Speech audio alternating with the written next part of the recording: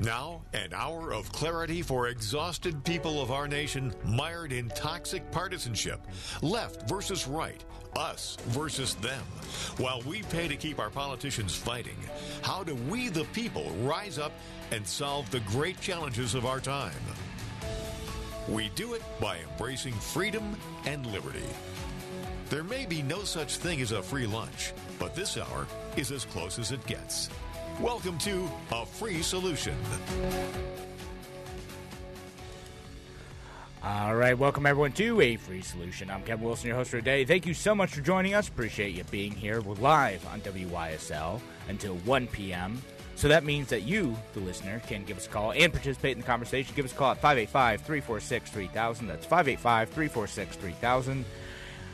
Or comment online on A Free Solution, the Facebook page, A Free Solution, the YouTube channel, or the Kevin Wilson pages. I'm on there as well. And today, we have a guest on the show. We have Tim O'Connor, who ran for, Tim, I think you ran for Senate last year, and now you're taking a look at some of the New York State legislation coming down the pipe. But Tim, tell us who you are and what you're up to nowadays.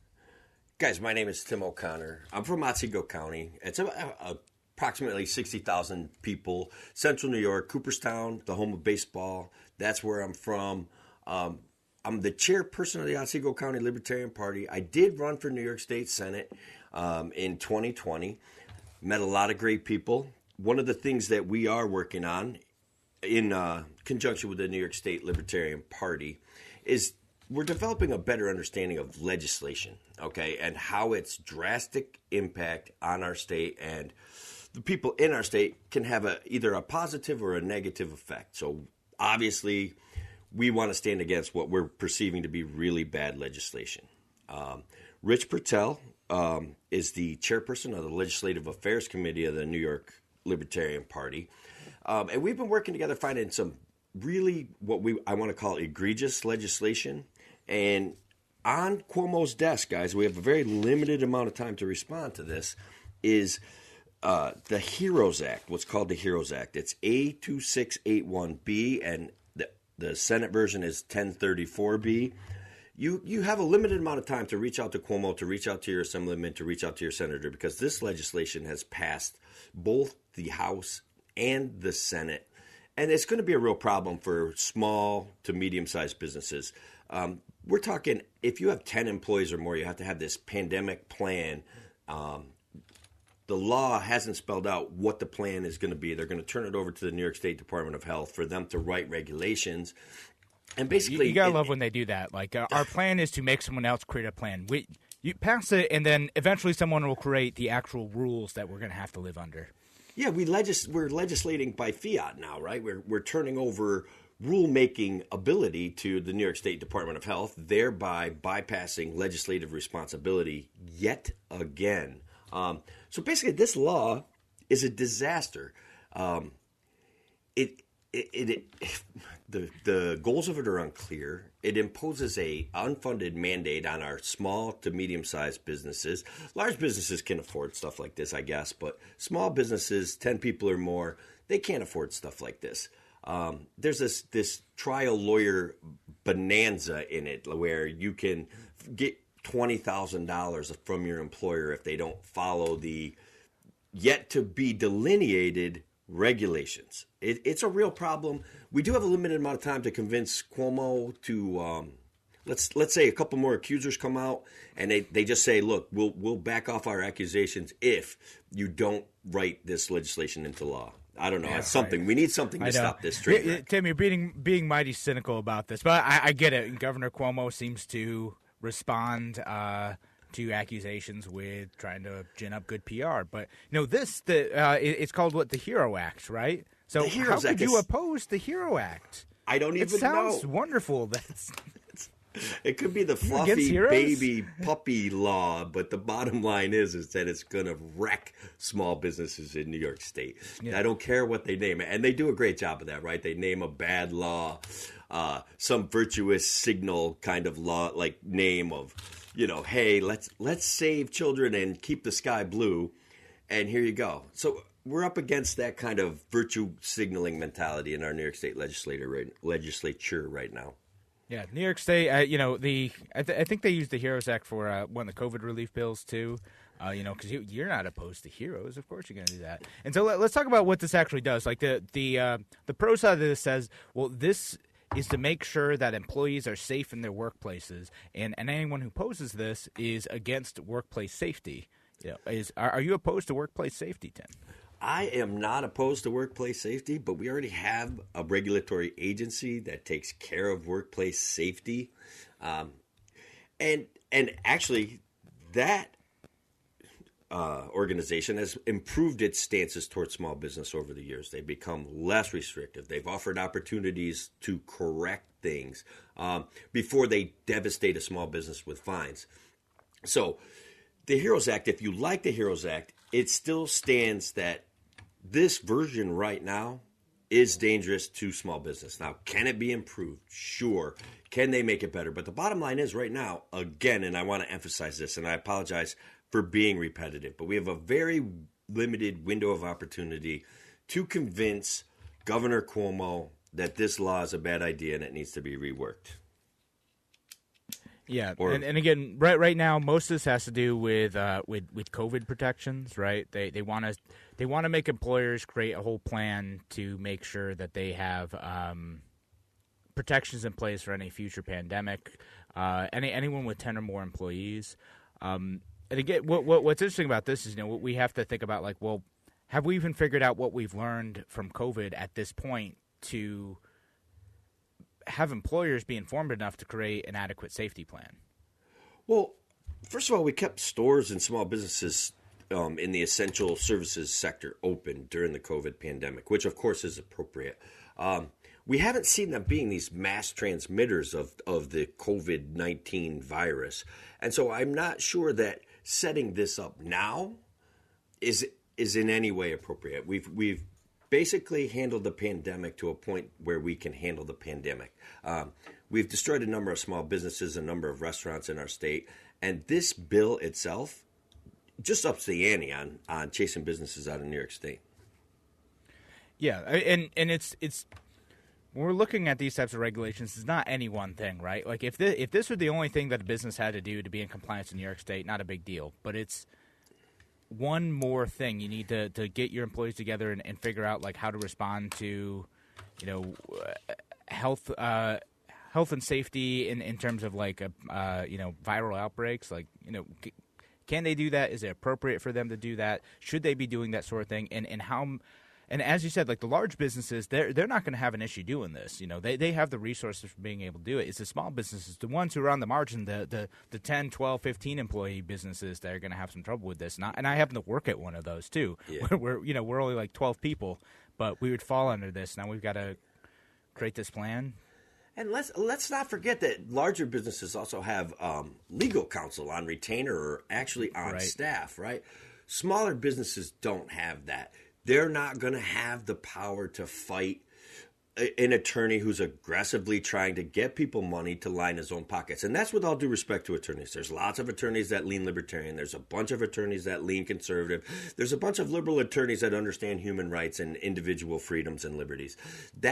But there are a distinct segment of the legal profession that does do this ambulance chasing, let's call it. The Disabilities Act is a prime example where lawyers were going around suing businesses for not having bathrooms when they're in a mall and the bathroom facilities are a shared facility, and they're literally winning these cases and getting themselves money for almost fictitious victims of the law.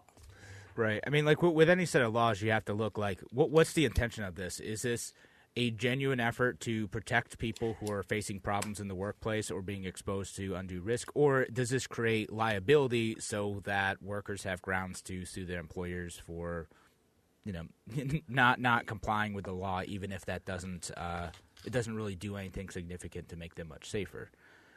It won't make them much safer, and the other problem is that it's a virtue signal, right? We criticize people who just want to signal their virtue where we don't feel that their virtue is real. This situation of writing a law called the HEROES Act and then having it punish small business and the the goal is to protect people from airborne illnesses in the workplace. It just seems to me like it's just an extension of this constant narrative of virtue signaling that we're getting from our legislature. Yeah. And when we come back, I do want to talk about, like, virtue signaling a little bit, because I want to talk about, like, because this does happen in legislation a lot, right? Like, I think a lot of politicians and lawmakers want to feel that their intentions matter more than what they actually accomplish, right? So, like, as long as we're showing we're doing the right thing or talking about doing the right thing, that's more important than creating policy that solves problems, or maybe just leaving it alone. Maybe the government doesn't need to butt in this. Well, as a libertarian, I'm like, just stay out of it. Just relax. We already have something that covers this. We don't need more punitive, virtuous legislation. Let's just let businesses be business in New York State. And you know me, that's my position every single time. Yeah, absolutely. All right, yeah. So when we come back, we'll talk about this. I don't know if our producer's still on. I was expecting to go to a break now. There it is. I know it's coming up soon. I don't want to start a new topic. All right, so we're again joined by Tim O'Connor, who's a libertarian from Otsego County. Did I get that right? Otsego County, the home of baseball, Cooperstown, New York. Man, we're heart of Central New York. Absolutely. That's my story. All right, we're going to be back in just a few minutes.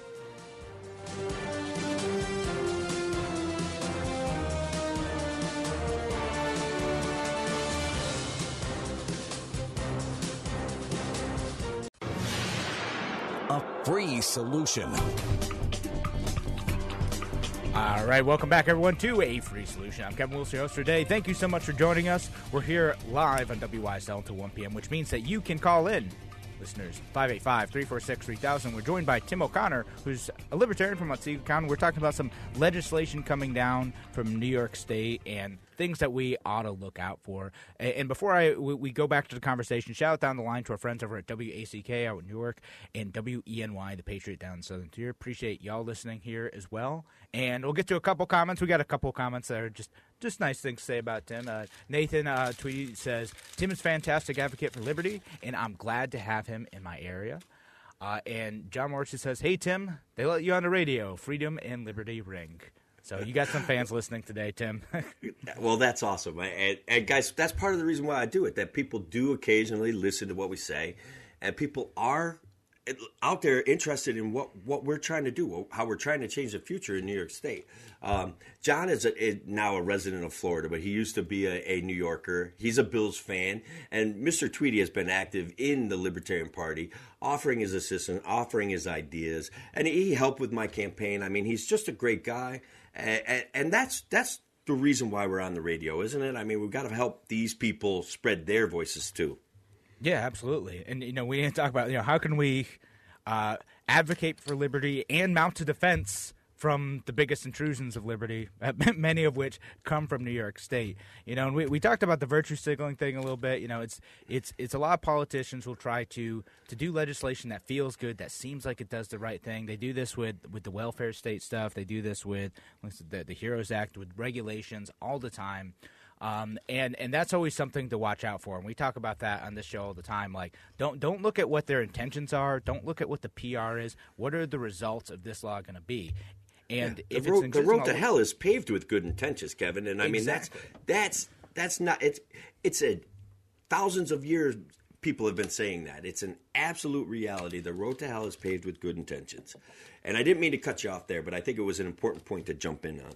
No. I wanted you to jump in. That's good. So, right. So that's something like I know you're looking out for. Folks like Rich Patel are looking out for. The Libertarian Party's looking out for.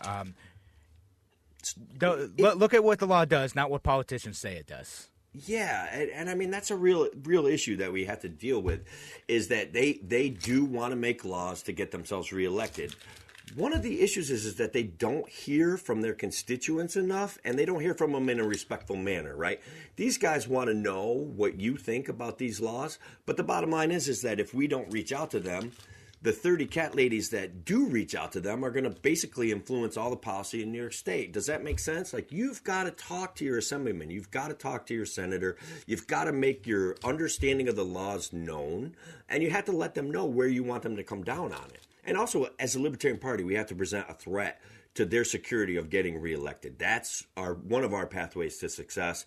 I don't care what any other Libertarian says. If we're not a real threat to run real candidates against these guys, we have to hold them accountable, and we have to hold them accountable that way. We have to be ready to run races against these guys.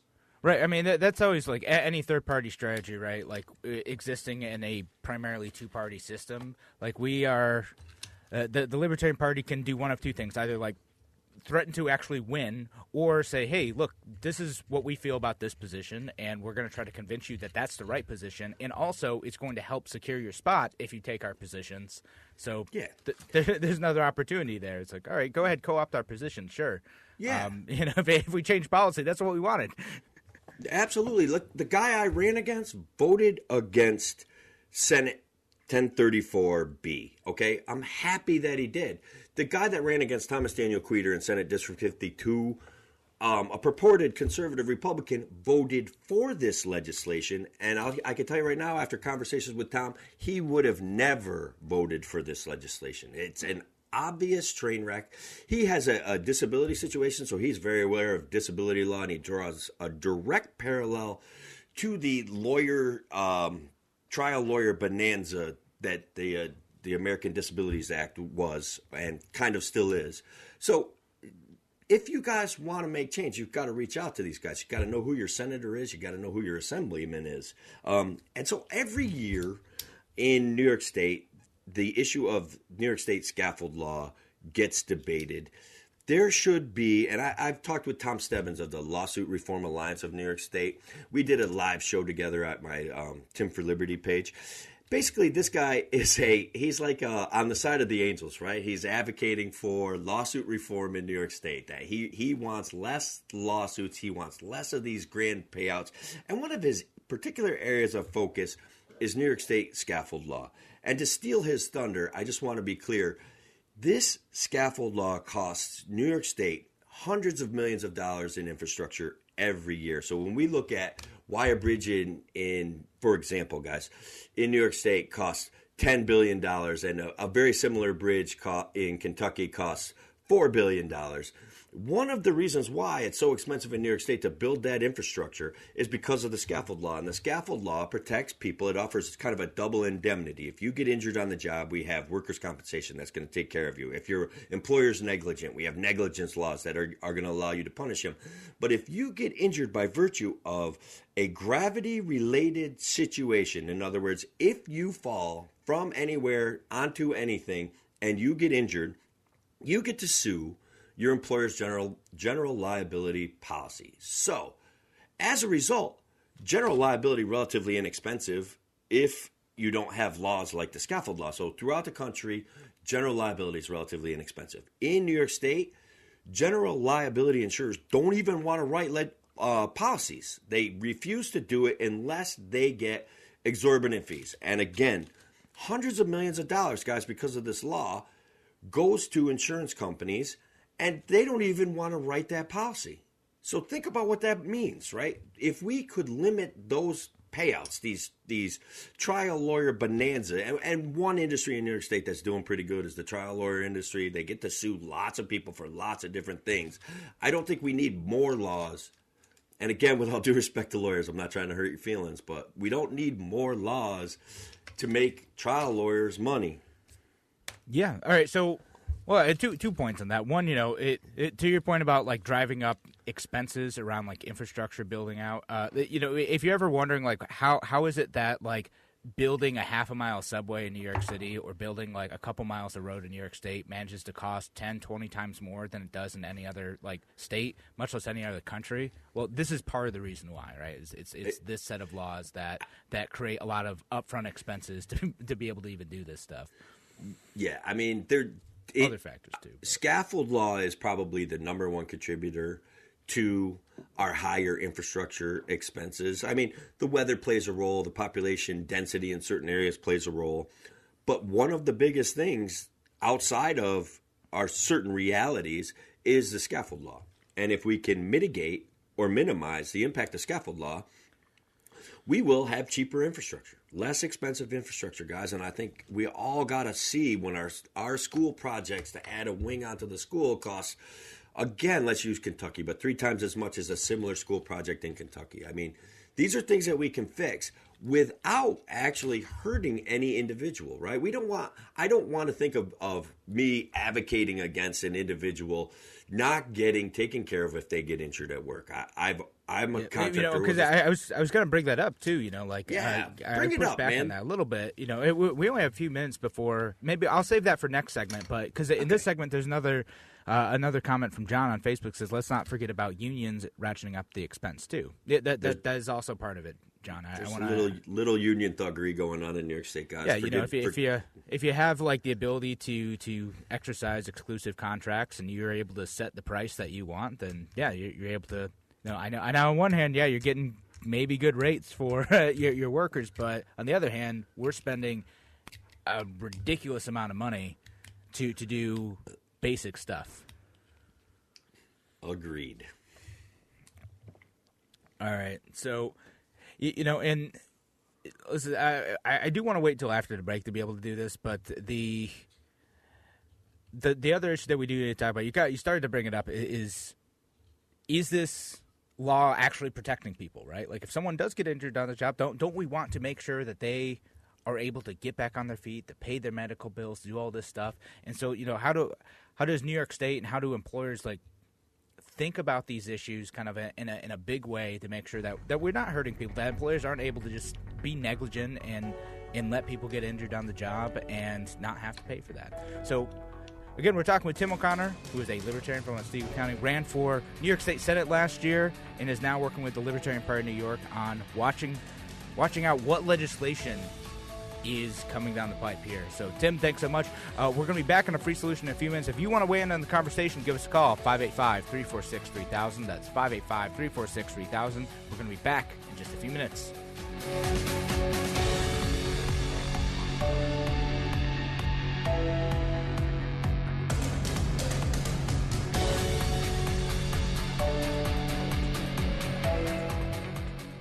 Why do businesses choose to move their website from Wix and Squarespace to SimpleTech Innovations? Maybe it's their excellent customer service or attention to detail. Maybe it's their ability to give a truly customized solution. Or perhaps they just like the fact that SimpleTech is a local small business that builds great relationships with its clients. Whatever the reason may be, you can rest assured knowing that the local team at SimpleTech has your best interest in mind when building or updating your website. They're hands-on and love helping customers achieve their goals. But don't take my word for it. They've won the best in Rochester 8 years in a row and have an A+ Better Business Bureau rating. If your website doesn't match your dreams or isn't achieving your goals, give the professionals at SimpleTech Innovations a call today for a consultation at 585-200-3182. That's 585-200-3182. SimpleTech Innovations. A free solution. Welcome back to A Free Solution. I'm Kevin Wilson, your host for today. Thank you so much for joining us. Appreciate you being here. We're live here on WYSL, which again, you can give us a call, 585-346-3000. We do have Tim O'Connor here, who's our Libertarian friend from Otsego County. Ran for state senate last year, working on watching out for legislation coming down the pipe in New York State with the Libertarian Party. Shout out down the line to our friends over at WACK out in Newark and WENY, the Patriot, down in the Southern Tier as well. Appreciate you being here. And to our friends online, too, who are continuing to comment. Thanks for listening in on the Free Solution Facebook page, a Free Solution YouTube channel, and anyone listening on the Kevin Wilson channel, too. Appreciate you being there. All right, so, Tim, we're talking a little bit about scaffold law, and, I just want to bring up the counterpoint with that. Doesn't this help workers, though? Are you trying to say that employers shouldn't be liable for when someone falls on the job? As I was trying to point to, and I absolutely agree with that point, and I welcome that you bring it up. We have an extensive system that protects employees in New York State already. The issue with scaffold law in particular is that it's like a bonus payout. That's number one. They get all of the benefits of being injured on the job, which, guys, no one wants people to get injured. I never ever wanted my employees to get injured. No contractor that I know wants to have people getting hurt. That isn't really the issue. The issue is how much the insurance costs to protect against this specific law. And one other issue too, and I'll circle back around to how people are already protected. But one other issue too is that if there's a contributing factor, let's say these employees are getting high on the job or showing up to work otherwise incapacitated, and there should be some contributory negligence at least to the scaffold law, but there is nothing there that protects the insurance policy from an employee lawsuit. It's all, like I said, it's all bonus money. We already have laws that hold employers accountable for negligence. We already have workers' compensation that does in fact do a decent job of covering hospital bills. And I know that might make some people mad, but workers' comp is an imperfect system at best. But still, people still provide for people. Employers still want their employees to show up for work. People don't want someone facing a lifetime of a disabled situation or a lifetime in a disability because of something that happened to them at work, at least without their hospital bills being paid and some form of settlement where they get compensated for that injury. Those things already exist. Those things are already in New York State among the best in the country. Scaffold law adds this bonus payout for, again, anything related to gravity. So, fall off of a ladder 8 foot because you're drunk and high, and all of a sudden, not only do your hospital bills get paid, not only do you get a settlement for getting injured, but then you get to sue your employer's general liability policy for untold millions of dollars sometimes when it comes right down to it. And that is one of the things that is costing New York State taxpayers, hundreds of millions of dollars in infrastructure building and infrastructure costs. So, yes, let's be sympathetic to people getting injured on the job. Absolutely. If we could dial back this general liability expense, perhaps we could even, bolster our workers' comp situation, because overall infrastructure projects become way less expensive rapidly. Does that make sense? Am I sounding like an unsympathetic libertarian who just cares about big business? Yeah, you're just on the side of the capitalist and the big businessman, and you hate the workers. And no, I'm kidding. No, that does make sense to me. It's like we've got to kind of like unravel the talking points around this, right. Which is what I want you to do and talk about like, well, what actually makes sense here? Are we making sure that any like negligence or injuries are covered in a way that doesn't leave people out in the cold, but also doesn't impose ridiculous costs on employers and taxpayers that make it impossible for us for government to effectively deliver on the promises that they say they will, right? Like again, good infrastructure and whatnot. Not that like I always expect that, but right. Like if they're gonna do that and they're gonna like take money out of my pocket, let's at least talk about ways in which we can make that a little bit better. Yeah, less bad.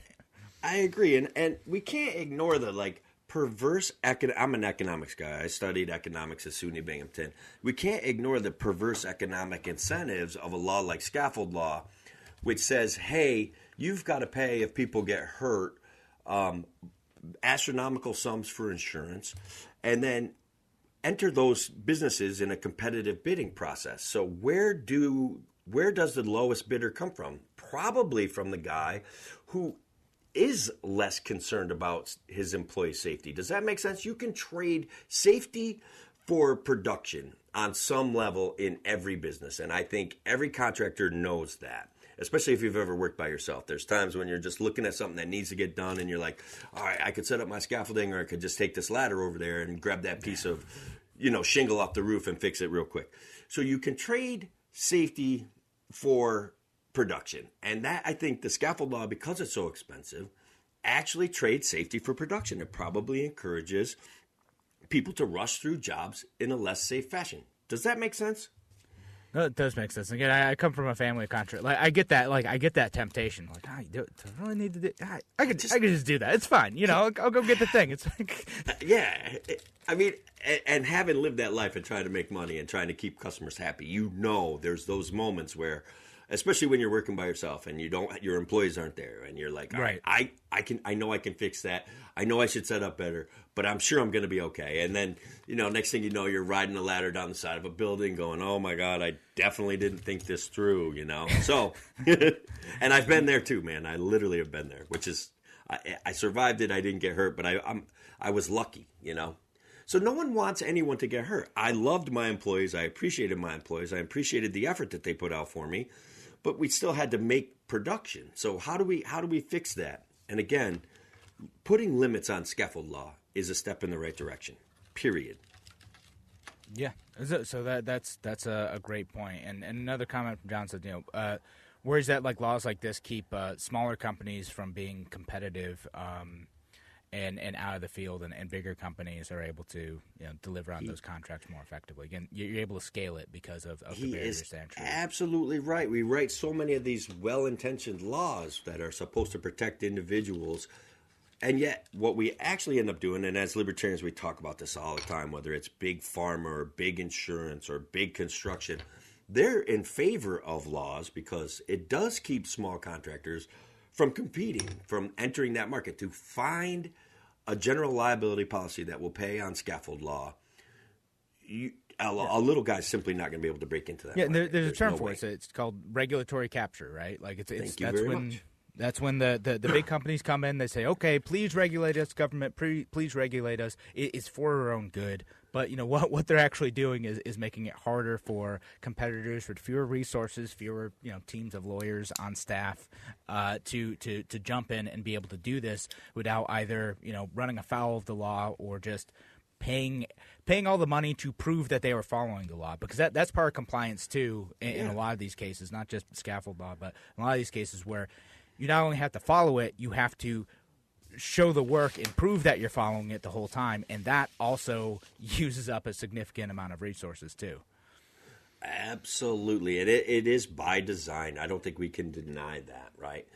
If you have a marketplace and you can protect that marketplace through purchasing a law or a regulation, at some point your actuary or your accountant is going to say, well, if we invest with this politician or in this law and get this law passed, Kevin and Tim can't just throw their pickup trucks and some ladders in and come in and compete with us on this capital infrastructure project. And I think that's also a contributing factor to the lack of economic activity in New York State. And guys, in Otsego County, we always have to take a look around and say, what is going on? We're losing population. We have houses falling in the ground. And we have politicians that are doing their best to answer those needs, but they're not quite meeting up with reality. And economic opportunity in New York State is a reality that we need to focus on. And when we see laws that limit economic opportunity, that threaten small businesses, at some point we have to take a stand. We have to push back against this. And guys, on the legislative affairs, the LPNY legislative affairs situation, if you know of a law that you want popularized either for or against, and guys, there's a couple laws that we actually stand for. The Dave DiPietro wrote a law standing against vaccine mandates. We support that law, and we think it's important to find laws that we support. And if there are laws that you think that you can change or you want people to be aware of, we're here to listen to you, and we're here to help with you. We're forming a coalition. We've worked with lots of people like Upstate United and the Lawsuit Reform Alliance. And again, we've got to give a big shout out to Rich Pertel for his nonstop activity in offering libertarian solutions to complex problems. So in the next segment, I got a couple people that I want to give shout outs to who I feel like are doing a great job helping try to make New York State better. Does that make sense?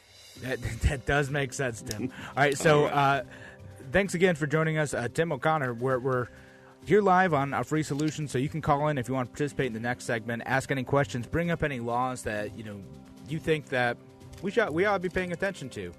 Give us a call, 585-346-3000. Again, we're joined by Tim O'Connor, our libertarian friend from Otsego County, and we'll be back on A Free Solution in a few minutes.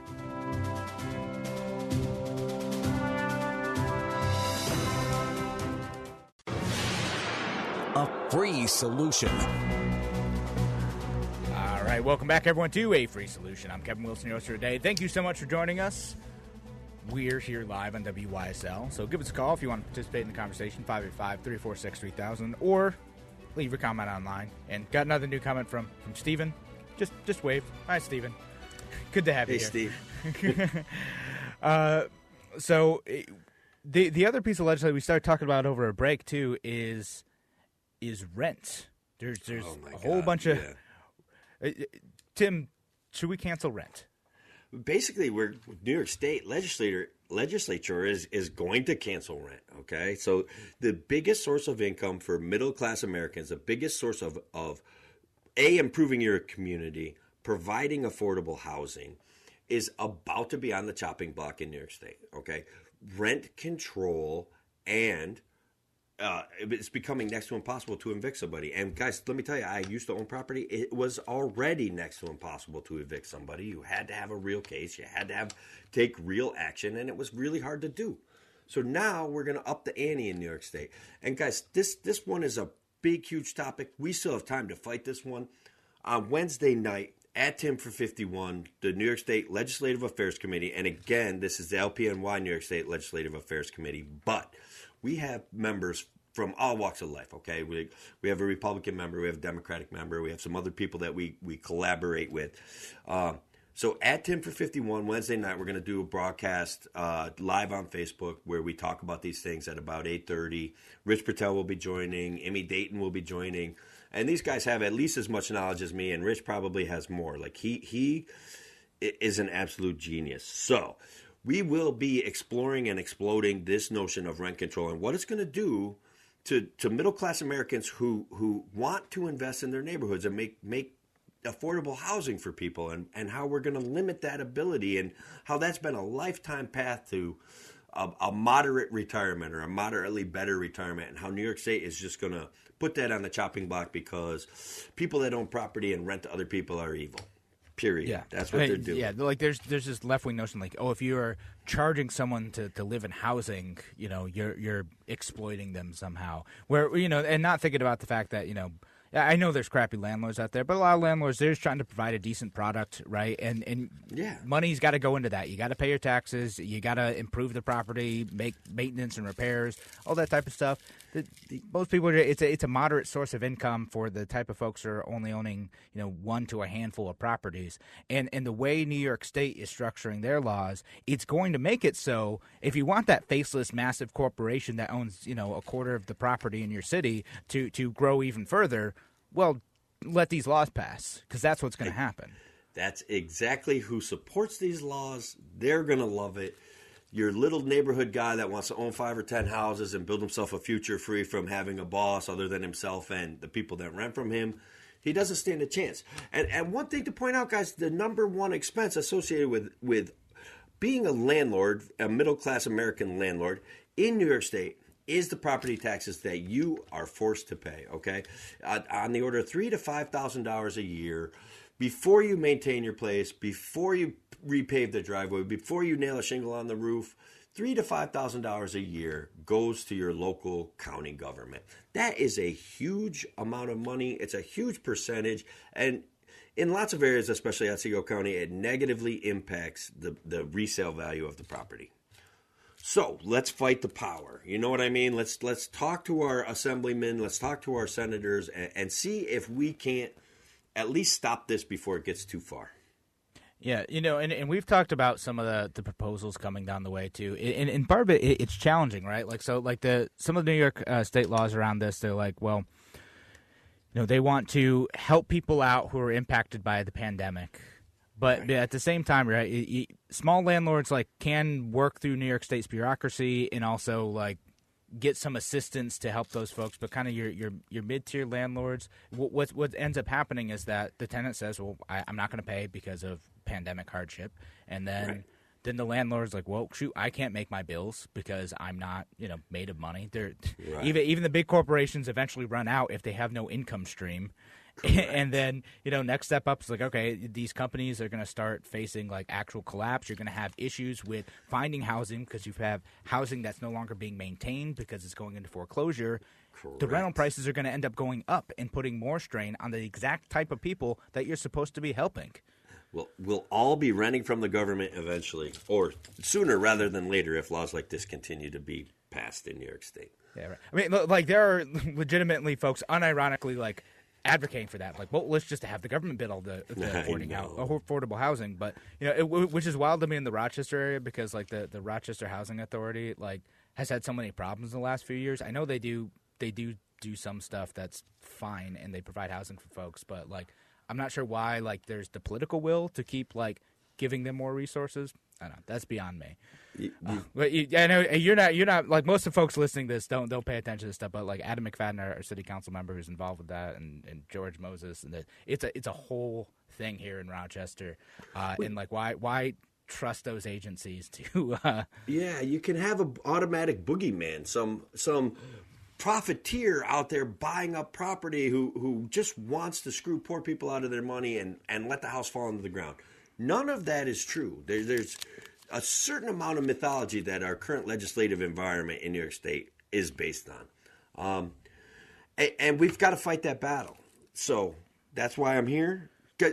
I kind of asked, and hopefully you don't mind, but I got a couple of people that I want to give shout-outs to. Of course, yeah. I was about to say, we're getting down to the wire, so I want to make sure that you have the opportunity to talk about those folks. So you go ahead. So Otsego County Libertarian Party has gotten actively involved in endorsing candidates, right? So we have a guy that's running for Hartwick Town Supervisor, and Hartwick just happens to be the town that we lived in when I was born in. And like so many upstate New York small towns, it's kind of seen its economic hardships. And Brian wants to run and change the dynamics that he's seeing being put in place in the town of Hartwick.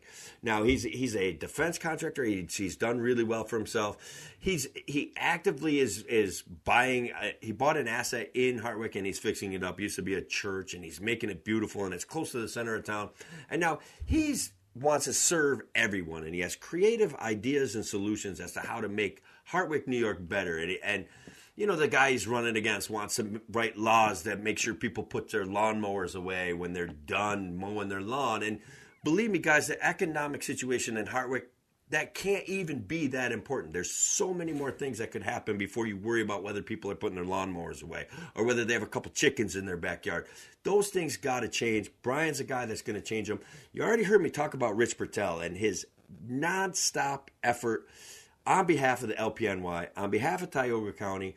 Guys, I have a lot of friends out in Tioga. If you're in District 3, Appalachian area, you got to support Rich. You got to get out there and vote for him. If you want to find out more about the Legislative Affairs LPNY Committee, Wednesday night at Tim for 51 on Facebook. We're going to be broadcasting live. I'll be hosting. I try to keep things light, and I try to make a few jokes. But we'll be talking about real issues. We'll be talking about this rent control issue, and we'll be talking about our limited opportunity to convince Cuomo not to sign the bill 2681 1034B. Those things can help make New York State better. And again, as always, scaffold law. Every small business that wants to be a bigger business needs to take a stand against scaffold law in New York State. Anybody that wants lower infrastructure costs in New York State, you need to talk to your elected representative and tell them that scaffold law needs to be fixed. These things are hugely important. It's something that we can do right now. Your senators, your assemblymen, they never hear from people like us. They only hear from the disconnected few who are actually like advocating for, I don't know, new cat laws or something, all right? But they want to know that you understand the laws that we're dealing with and how they're going to negatively impact your county, your town, your state. And they will act on your behalf. They need to hear from more of us, right? One letter they think is 500 to 2,500 people. So if you write a sane, appropriate letter, they're going to listen to you, man. They really are. That's important. All right, Tim, thank you so much. We're out of time. I know you can keep going. I love it. I love to talk, brother. So make sure you look up Tim on Facebook and follow him on Twitter. He's great on there. We'll be back with more Free Solution on Wednesday. Larry Sharp will be in tomorrow, though, with a Free Solution. I'll be back on Wednesday. Talk to you then.